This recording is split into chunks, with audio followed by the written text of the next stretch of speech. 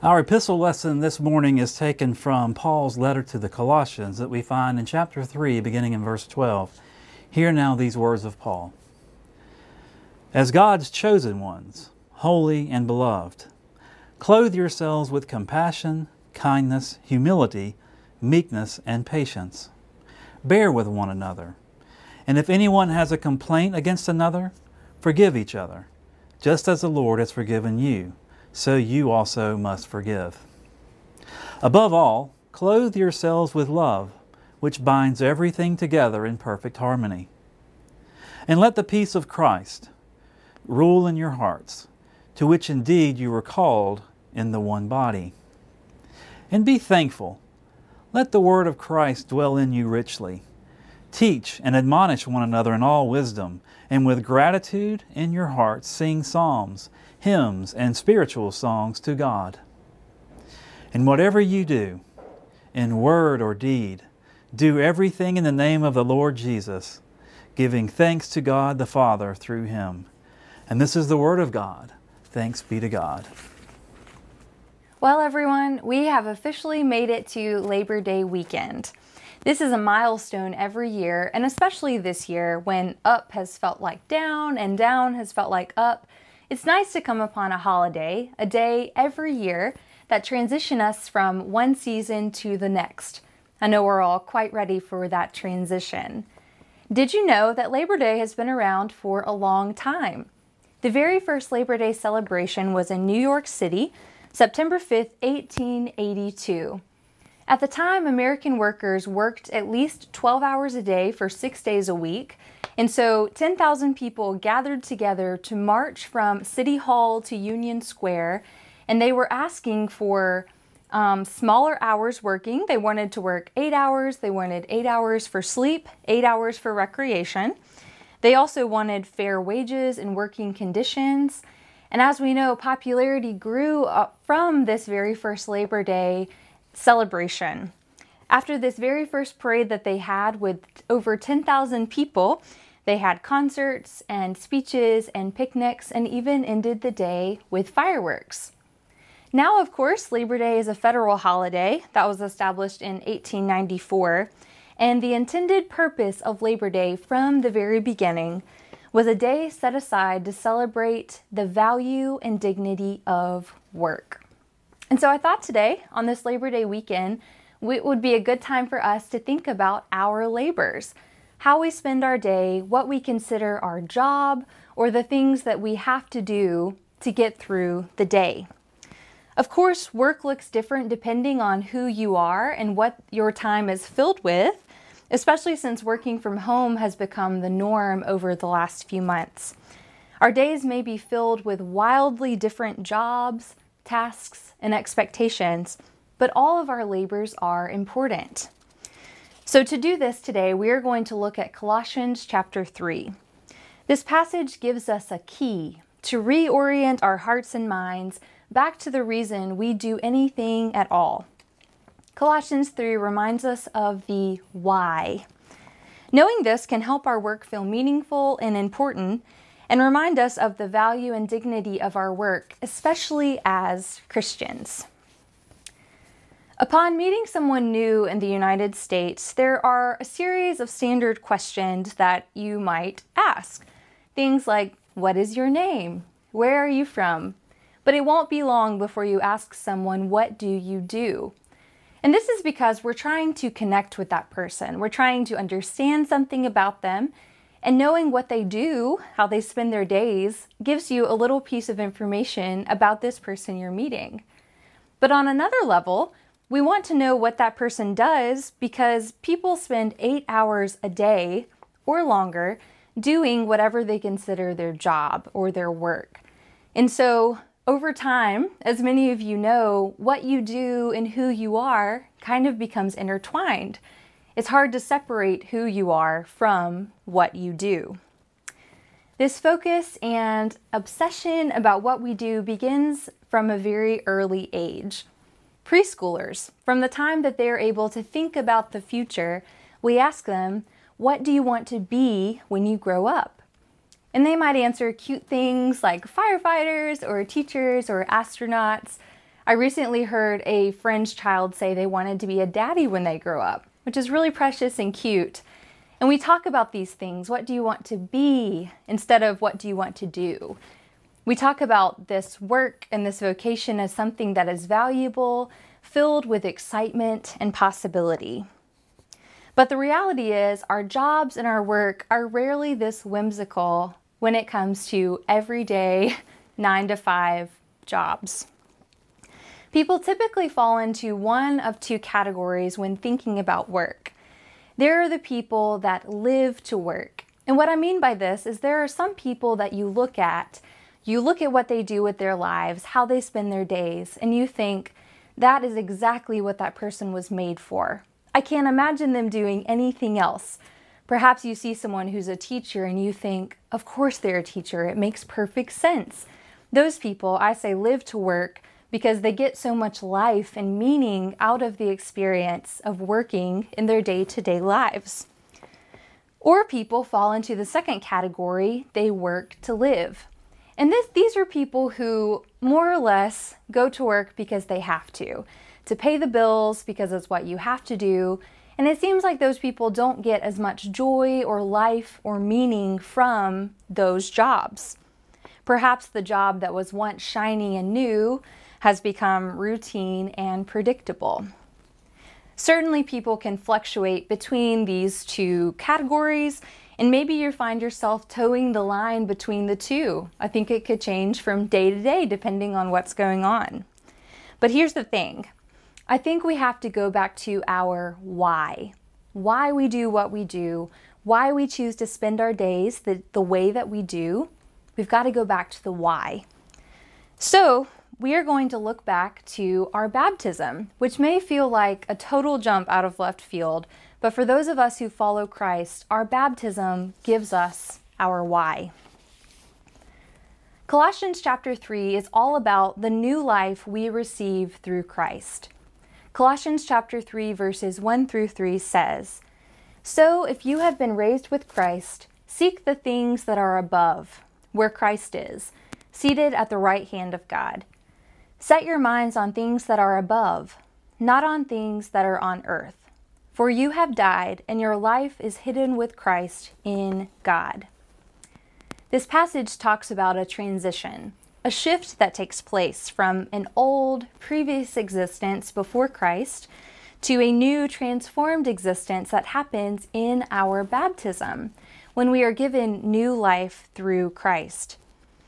This new life that we are given, it's more than just a theoretical new life. It's a new identity, it's a new purpose, a new reason to live. And in that, we are given a job. We are given a responsibility and a holy calling that sets our lives apart from the rest of the world. Paul tells us in our section from Colossians 3 this morning that when you have been given this new life, when you have been raised with Christ, the peace of God rules in your heart, and the word of God should dwell in you richly. And how can you not live differently as a result of that? This is not just a job for Sundays when you are at church or when we're at home with the kids at night. This holy calling on us should permeate our existence. It should be evident in our relationships, how we treat people, and certainly how we go through our everyday tasks. And while baptism marks an inward and spiritual change in a person when they're given that new life, it also should make us live differently in the world and perhaps even look differently in the world. In verse 12 of chapter 3, Paul tells Christians to clothe themselves with compassion, kindness, humility, meekness, and patience. For early Christians, this clothing change was not just a metaphor, because at the time when a person was baptized, they were given new clothes to symbolize the inward and spiritual change which had taken place. And this was important and necessary as a reminder that baptism not only cleanses a person, but gives them new life. And a big part of that change that happens at baptism is this holy call to discipleship, to exemplifying Christ in all that we do. So again, we come back to the question, well, what do you do? How do you spend your days? For some people, it's a 40-hour work week. For some people, it's staying at home with a child. For some people, they've put their working days behind them. They are retired and happily doing that. But there are still ways that we can work and that we can center everything we do on Christ. God created us all with unique calls, different talents, different gifts. And so Paul tells us at the end of Colossians 3:17, whatever you do in word or deed, do everything in the name of Jesus. In January of this past year, Mike and I went to a young clergy forum in Washington, D.C. with the General Board on Church and Society. I shared with you after this trip that one of the people we met with was the chaplain for the Senate. His name is Barry Black. He shared with us all kinds of wisdom about being a spiritual leader and teacher for the gospel over the Senate. It's a very unique position. It was clear to me that his job as chaplain of the Senate is not a 9-to-5 job. It's not something he turns off, not something he can do half-heartedly. He is all in with this position. And that's why he was chosen for this highly esteemed chaplain job, because he is someone that is wholly devoted to spiritual life and raising up people to know Christ and to know that love of God. So during our session, he mentioned that he is a voracious reader, and he mentioned that there are some books he reads every year because they keep him sharp. They remind him of his why he does anything at all. And one of those books was called The Prophet by Khalil Gibran. I'd never heard of this book, but I made a note that one day when I had a little more time, I would read that book and kind of set it aside. Well then, over the last 9 months since then, I have heard countless people, including Leanne, mention this book as a classic, as a must-read that's full of wisdom. And then, 2 weeks ago, I was in here. Kathy Stewart, our wonderful volunteer, was helping us with writing birthday cards and sending out the bulletins, and I noticed that the book was sitting right here in our library. So I thought I should pick it up and maybe read a little. So this book, called The Prophet, again, is full of 26 fables by a Lebanese-American poet and writer. He writes from the perspective of a prophet who was on his way home from a journey when he stopped by a crowd, and he decides to discuss with them issues of life and the human condition. It kind of reminds me of the Sermon on the Mount, by the way he will pick a topic and talk about it and then move on to another topic. Well, one of those that he talks about is work. And I wanted to read to you a little of what he has to say about work. Always you have been told that work is a curse and labor a misfortune.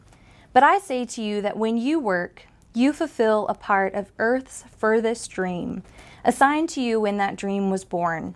And in keeping yourself with labor, you are truly loving life. And to love life through labor is to be intimate with life's most inmost secret. Wow. This is such a different way than we typically talk about work. The way Gibran sees it, work is love made visible. And when we hold that, work can be love made visible, and we hold in our other hand the end of Colossians 3 in verse 17, when it says that we are to do all things in the name of Jesus, it begins to become a little more clear that all of our work matters, whatever we find ourselves doing. Gibran goes on to say, "What is it to work with love? It is to weave the cloth with threads drawn from your heart, even if your beloved were to wear that cloth. It is to build a house with affection, even as if your beloved were to dwell in that house. It is to sow seeds with tenderness and reap the harvest with joy, even as if your beloved were to eat the fruit." When we work with love and remember our why, all of life and work can be meaningful, no matter how we spend our days. I'm here to tell you this morning that God has a calling on your life, a calling that will fill you with joy and peace and meaning. And how do I know this? Well, because you were fearfully and wonderfully made by a God who loves you, who knows you, who created you uniquely you. So God has given you a specific calling to work, labor, and minister in all that you do, however you spend your days. When we bring our best selves to the table in everything that we do, the image of God is made more clear in the world. How we spend our days, working, volunteering, parenting, is not supposed to make us miserable or to feel like a hustle that we just have to get through. These labors are supposed to bring us life and meaning and make us feel like we are doing exactly what we are supposed to do. Paul and Gibran give us another way to reframe our mind, thinking about all we do. This is what Gibran says in a little paraphrase. If you are a student, study and learn for your beloved. If you are an artist, paint as if you are creating a masterpiece for your beloved. If you are a doctor, take care of your patients as if they were your beloved. If you are a stay-at-home parent, care for those children as if they were your beloved. And if you are retired, pray and volunteer for your beloved. And for those of us who follow Christ, the beloved there is Christ. So whatever you do, you can fill in the blank of that sentence and understand that all of our work can be meaningful. All of our work can be done for Christ, even if it's not in a typical ministry mindset. So for tomorrow, enjoy your day off. But on Tuesday, I encourage you to wake up and consider your why as you begin the week. Remind yourself who you are working for, your beloved. Remind yourself why you do what you do. Remember that why. We all have been given a holy call in our baptism, and that is to do everything in the name of Jesus. May we go and do that. In the name of God, our Creator, Redeemer, and Sustainer. Amen.